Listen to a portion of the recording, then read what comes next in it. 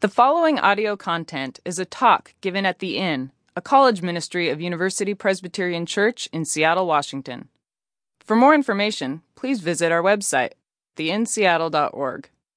We invite you to join us each Tuesday at 9 p.m. on the corner of 16th and 47th in Seattle's U District. And I'll start off by asking you a bit of a self-reflection question. How do you do with names? Okay, and I'll be straight up with you that remembering names for me is not the easiest of tasks. I'm grateful when people come up and introduce themselves to me, even if it is for the second or third or 10th time. It lets me off the hook. I'm one of those guys that has a lot of those moments where I'm like, hey, how you doing there, bud? How you doing? You know, I call lots of people bro and sis because I want to be theologically accurate in the way that I'm referring to us as the family of Christ, right? And I may not remember your name or be super confident about it. But I don't, as bad as that is, and again, in all seriousness, thank you for throwing me a bone when you've had to do that. But in all seriousness, that's not as bad as this memory I have from several years ago. I was at a party, and it was one of those parties where my worlds were kind of coming together. You know, it was work friends with college friends. And so I'm standing talking to one friend, and I introduced him to a good college friend of mine, named Kevin Chang. And, you know, they start talking, and I actually move on to different conversations. And about 2 hours later, this friend comes up to me, and he's like, oh man, that guy was really cool. But all night. And when I introduced him, to be fair, it's one of those parties where people are talking. You know how it is. It's full and it was loud and you can't totally hear everything. But for 2 straight hours, this guy called my friend Kevin Chang, Kang. Just Kang.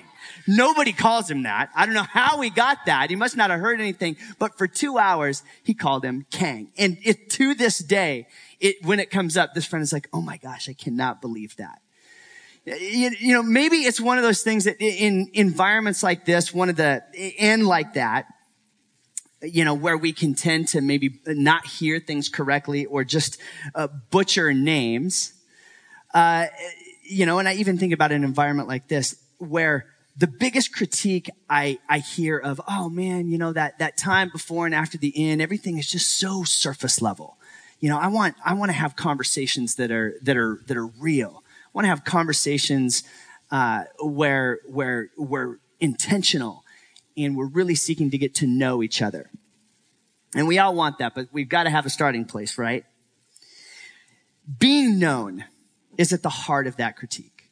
We all want to be known.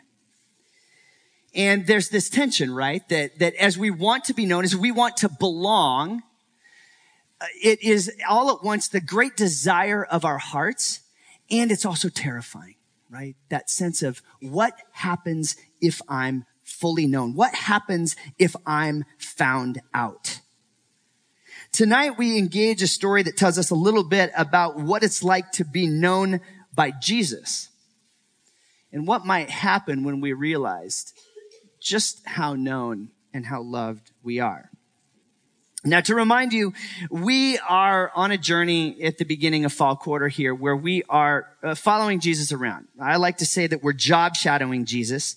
We've been looking at Jesus as he's progressed through his first year of work, through his ministry throughout Palestine. And it's been a chance to see Jesus turn water into wine. Remember that? John chapter 2.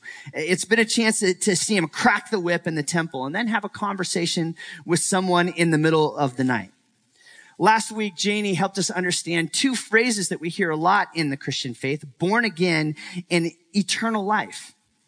And to see that both of those have incredible implications for our day to day. They're not things that just matter for after we die, for some time down the road. They matter for us right now. And this is actually a great opportunity for me to say, if you missed last week or you want to hear any of the other talks, hey, we have an app. Go ahead and download that app, and it can be a way to stay connected to the Inn. Advertisement over. All that to say, tonight we are going to continue with John chapter 4. Now, as we get into this text, here's what you need to know. Jesus and the folks that are with him, kind of his closest set of disciples, are taking the road less traveled.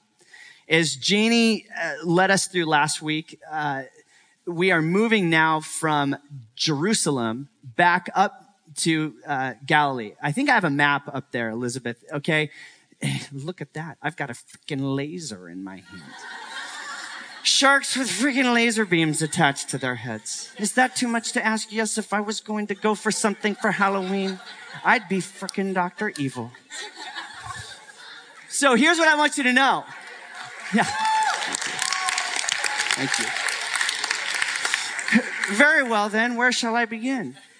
Okay, we were down here in Jerusalem. Now, what happens is most Jewish pilgrims, when going from Jerusalem to Galilee, would go this way. They would do everything they could do to stay out of that filthy, rotten Samaritan territory. But not Jesus. He and his boys decide to go right up the gut, and they're going to end up in a place called Sychar. And that's where we want you to, that's where we're going to focus things tonight. Now, I showed this map to you for a couple of reasons. One, I know that it's sometimes tempting to think that these stories are pretty abstract. And the first thing I want you to know is that these happened, in a real place at a real time. So pay attention to that. And the second is this, just kind of as you read the Bible, always pay attention to the topography. And John, in John's gospel, loves to give us some notes about, where things were happening so that we might learn a little bit more. So Jesus is doing something that Jewish men never did. And I want to have Lindsay start us off again by reading from John chapter 4, beginning at the 4th verse. Thanks, Lindsay. Now he had to go through Samaria. So he came to a town in Samaria called Sychar, near the plot of ground Jacob had given to his son Joseph. Jacob's well was there, and Jesus, tired as he was from the journey, sat down by the well. It was about noon. When a Samaritan woman came to draw water, Jesus said to her, "Will you give me a drink?" His disciples had gone into the town to buy food. The Samaritan woman said to him, "You are a Jew, and I am a Samaritan woman. How can you ask me for a drink?" For Jews do not associate with Samaritans. Jesus answered her, "If you knew the gift of God and who it is that asks you for a drink, you would have asked him, and he would have given you living water." "Sir," the woman said, "you have nothing to draw with, and the well is deep. Where can you get this living water? Are you greater than our father Jacob, who gave us the well and drank from it himself, as did also his sons and his flocks and herds?" Jesus answered, "Everyone who drinks this water will be thirsty again, but those who drink the water I give them will never thirst. Indeed, the water I give them will become in them a spring of water welling up to eternal life." The woman said to him, "Sir, give me this water so that I won't get thirsty and have to keep coming here to draw water." He told her, "Go call your husband and come back." "I have no husband," she replied. Jesus said to her, "You are right when you say you have no husband. The fact is, you have had 5 husbands, and the man you now have is not your husband. What you have just said is quite true." Ooh. Okay, thank you, Lindsay.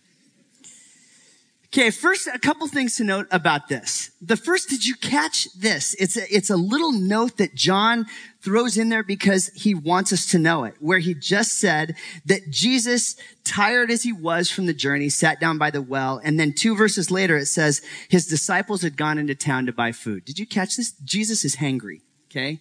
Maybe the disciples are going to go buy some beef jerky, mess with Sasquatch, whatever they might do. I don't know.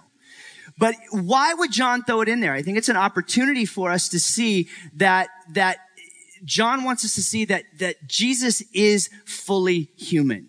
He's not somebody that's just kind of hovering above the surface, kind of like this angel Jesus or phantom Jesus. No, Jesus is here. He gets hungry. He gets tired.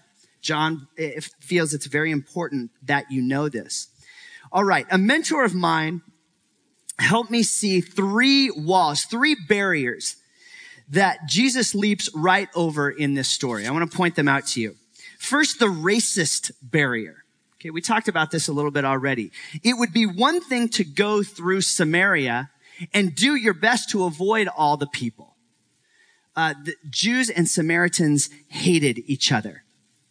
But Jesus transcends that racial barrier, and instead of avoiding people, actually approaches people. The second would be the sexist barrier. Now, two aspects of this are in play.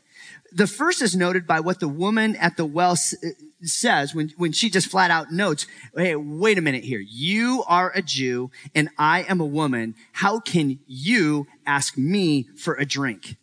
Now, you need to understand that this woman is totally taken by surprise. That there's somebody there and that this man is even associating with her. Second, as a rabbi, as a Jewish rabbi, it would have been that much more shocking that he is engaging and talking with a woman outside the city gates. Now, one contextual note that we talked about a few weeks ago that I also want to point out, that when Jesus here says woman, when he's referring to the woman, it's not a terse comment. Remember back in John 2, when Jesus is talking to his mother, he refers to his mother Mary as woman. So don't hear this as kind of an abrasive, dehumanizing comment. It's actually a very, very humanizing one. And again, it's very significant to note that this Jewish man who's fully a man, he's hungry, he's tired, he's a rabbi, is associating with this woman. Now, to boot, I think this interaction could actually be pretty embarrassing, right? I mean, maybe you've experienced those moments where somebody's first interaction, they're telling a little too much truth. Maybe it's in that wedding toast that's gone bad where the best man gets up and just starts airing he's telling true stories, but you're awkward because, oh gosh, you're not supposed to be telling stories about the ex-girlfriend at a wedding. Okay. It might be true, but it's kind of awkward. I've experienced this in some pretty subtle ways in my life. I'll never forget this, that when I was a sophomore in high school, I was struggling in a math class. And I went in to go see the teacher, and right as I sit down to get help in working through these problems, this teacher says, Ryan, let's be straight up. You're not a math guy. You're a people guy. And I'm like, okay, so when have being math guys and being people guys all of a sudden been separate? And there was this sense of he never really took seriously my desire to get better at this. And it hurt, honestly. Another time, and this again might seem kind of trivial. I'm out. This was as a college student. I was out playing golf with my dad and a couple of his friends, and we're playing a little match. And I'm paired with one of my dad's friends playing against my dad and another's friend, and we're not playing well. And frustrated at some point, this guy, dead serious, just looks at me and goes, Ryan, you're not good at golf. And he goes, you're not very athletic, are you? And I'm like, oh yeah, and you just came off the PGA Tour, didn't you? I didn't say that, but that's what I wanted to say. It was one of those things where in both cases, the teacher is telling some truth. The truth is that I wasn't very good at math and I was struggling. Truth is, I'm not very good at golf and I'm not very athletic. He was telling the truth. But sometimes that truth, when it is not also paired with the path through that truth, can be little more than discouraging, if not flat out abusive. In John chapter 1, we heard that Jesus came and moved in among us full of grace and truth. So I don't think that's what is at work here when Jesus confronts this woman and tells the truth about her. It is true that you don't have a husband. In fact, you have 5, and the one that you are not with, the one you are with now is not one. Truth. But what Jesus is trying to do, if the first barrier was a racial barrier, the second barrier was a sexist barrier. This last barrier that Jesus is trying to break through is the most significant barrier, the barrier of oneself, what I'll call the barrier of one's mask. You see, he was saying that I know you. I'm going to penetrate this mask that you are wearing. Now, what's the mask we're talking about? In first century culture, a well would be outside of the city gates. So it tells us that we're in Sychar, but we're actually just outside of Sychar. And going to get water was, think about a water cooler in an office. It can be the place where a lot of conversations happen. In an office building, perhaps you've had internships or worked in places where a lot of conversation happens around just going to get water. Well, it was the same thing in the first century culture. And in fact, it was the job of women to go and take these jars and draw water and bring them back for their respective houses. It was a way that women in first century culture really connected. So just by the fact that this woman is alone and not in the fellowship of other women shows that she has a mask on. But by the fact that it was midday also shows that she has a mask on. Because the time when the other women would go would be early in the morning when it's not so hot, or later in the evening when it's not so hot. You see, again, those contextual notes help us know that she is hiding from something. She's trying to hide her shame. She's there in the middle of the day. And what Jesus has done right here is say, I know who you are. I know who you've been with. I know why you're here alone. You can't hide from me. But if this were the end of the conversation, of Jesus just telling the truth, my guess is that we'd be deeply troubled by it, but that's not what happens. First, Jesus stays with her. He doesn't retreat. He doesn't tell the truth and then bolt, but he stays. And then he offers a way through the problem. Let's pick it up again, chapter 4, verse 19.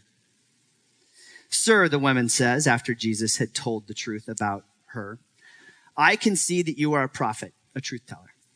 Our ancestors worshipped on this mountain, but you Jews claim that the place where we must worship is in Jerusalem.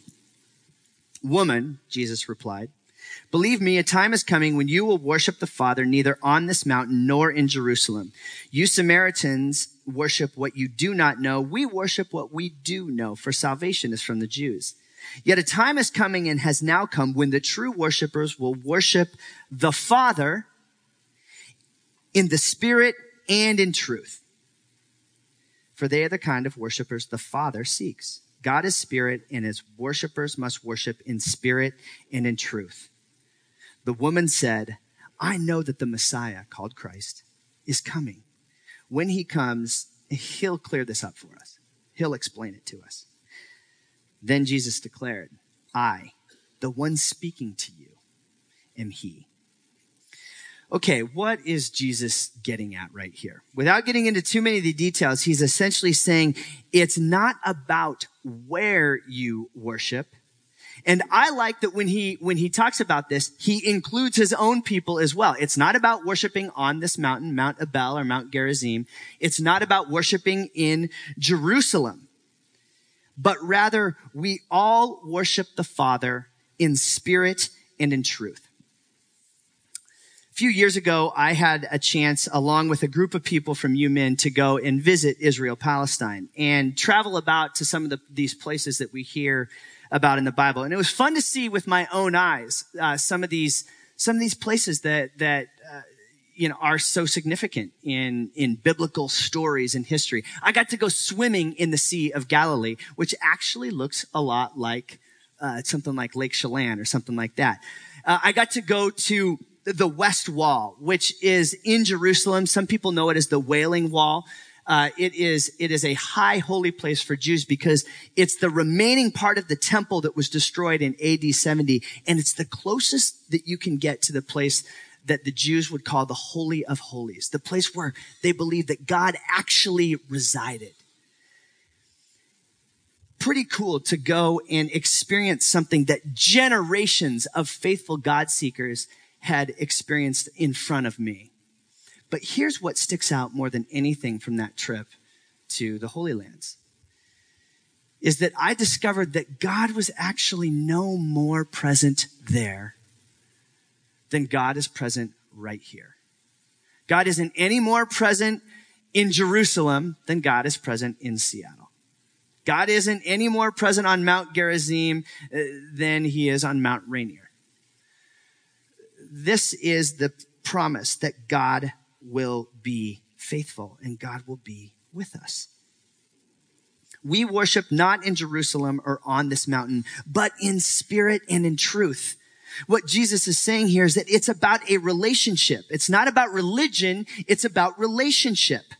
For a woman who is alone, the way through the problem is through this surprising relationship with a Jewish man, a Samaritan woman, and a Jewish man. And what might have been most striking is, if all this isn't surprising enough, what might be most surprising as this conversation continues is that now this guy is referring to God as a father.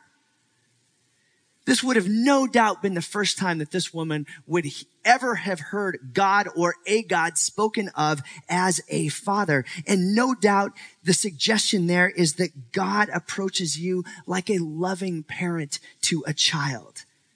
That God is the one who desires to be close to his people and associate with them, regardless of race, gender, or background. It's the suggestion, God as Father, that you are known by God. That God isn't indifferent about you. God's not trying to smite you. And in fact, I think that's what is striking to the woman here. She wants to know more. I want to meet this Messiah face to face, and everything will be clarified. And then the mic drop moment. The one you are talking to. Yeah, I am he. Boom. Yahtzee. Now, what's significant about that moment? Jesus, this is the first time in the Gospel of John that he declares, I'm the Messiah. And it's not to a king. It's not to a priest. It's not to a head of state or a religious insider, but rather to a pagan woman, an outsider, one lonely, one caught in sin. And she's the one that Jesus is in front of saying, you belong to me and I belong to you. So what do we do with all this? What does this mean for us? Well, it means that first and foremost, you are known. It means you're not alone. And this is really significant because in my 15 years of working as a college pastor, I would call loneliness the single biggest issue that y'all deal with.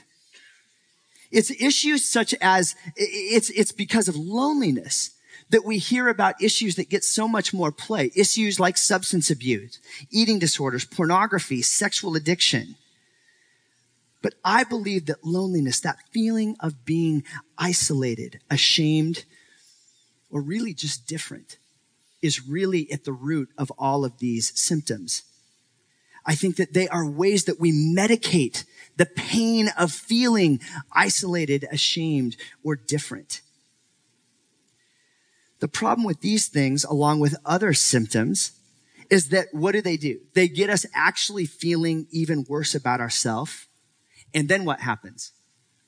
We isolate ourselves that much more.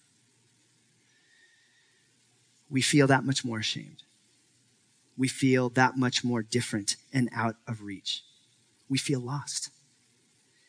In Jesus approaching this woman outside of the city as she is by herself, it shows that even as this woman was actually not seeking to find anyone, in fact, she was avoiding them, Jesus seeks us. Jesus seeks her. She is known and now not alone. This past summer, again, even though I'm not good at it, I was out playing golf with this dude. And we hadn't known each other for more than a few hours. And I was a little bit surprised that when he asked me what I did, and after telling him that I was a pastor, he was actually interested to talk about his faith. And as I was listening, it sounded as if he had a long-standing, very vibrant faith. But somewhere around, I don't know, the 15th or 16th hole, we're waiting on a tee, and he just said, Ryan, I don't know what happened, but somewhere along the line, I lost God. And as gently, but yet as confidently as I could, I looked back at him and said, you may feel like you've lost God, but God has not lost you. And right there on the golf course, the dude just burst into tears. that news that even though he had felt like he wasn't seeking God, God sought him. He felt lost, but God had not lost him. You see, Jesus wants to leap over all the barriers that may be around us. The ones we're responsible for and the ones we're not. Jesus knows you. He knows where you are. He knows who you are. So where are the places that you go where you feel known? I hope you're connected to a small group that is or that might be able to become that. I hope that you have a group of friends that you don't need to impress because we need community. But inevitably, there are also times where that feeling of loneliness will still be overwhelming. And in those moments, I want to remind you to go to God, even if it's on your own, and recognize that you are not alone. Open your Bible and read and be reminded that God knows you, that God loves you and wants to be with you. God's done it. In Jesus, he has sought you out. You are known. Second reflection is this. We are about a person, not a place. When Jesus talks about worshiping in spirit and in truth, I think it's really another way to say that you are not alone. Missionary theologian Leslie Newbigin says it like this. To say that God is spirit means God has run towards us with open arms as a father ran to meet the prodigal son. It is only because of the spirit that the truth about ourselves and thus the truth about our need for Jesus and our need for company and comfort of God can be revealed. So simply this, worshiping in spirit and in truth is allowing God to meet us exactly in the place we are and believing God wants to be with me. Do you believe that tonight? Do you believe that God wants to be with you? What are the barriers that keep you from believing that? What are the barriers that you construct that keep you from believing that? Finally, the end of the story is impressive. Verse 39.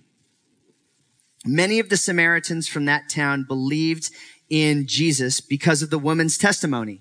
She went back to her city and said, "He told me everything I ever did." Well, it wasn't everything, but it was significant, right? So when the Samaritans actually came to him, to Jesus, they urged him to stay with them. And so Jesus stayed 2 days, and because of his words, many more became believers. And they said to the woman, "We no longer believe just because what you have said, but now we have heard it for ourselves. We know it to be true. We know that this man really is the Savior of the world."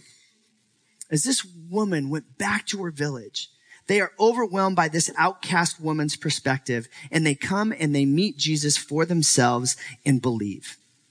And so the takeaway is this, and what I really want you to hear tonight is that you are worth it. You are worth something. This story shows that Jesus believes that people are valuable regardless of what their past might be, regardless of what they might be caught in. You are valuable and you are worth it. The woman who goes to the well has now become a well. She goes back to her village and she can't help but say, even though this guy knows exactly who I am, I'm accepted. He knows me. I belong. And now I'm experiencing life for the first time. And you got to come and see this. The woman who went to the well has become a well. And you see, it's this, that the cross of Jesus Christ reminds us that there is no distance that Jesus isn't willing to go to rescue those who feel alone, to rescue those who are lonely. And it's that same spirit that raised Jesus from the dead that has been given to us, that we might not go, not by ourselves, but with the Spirit, to live lives that are dynamic and full and about something more than ourselves, and to invite others to do exactly the same thing. As the woman who went to the well became a well, May we be people who do exactly the same thing, that we might invite others to know this life, this true life, that in walking with the Spirit, we might somehow know and experience that in us, God wants to accomplish even more than we can ask or even imagine. You're worth it. You are worth it. And not before you get yourself right. You're worth it right now. And that's the gospel of Jesus. Let's pray. God, you're good to us. Thank you that you meet us exactly as we are, in the place that we are.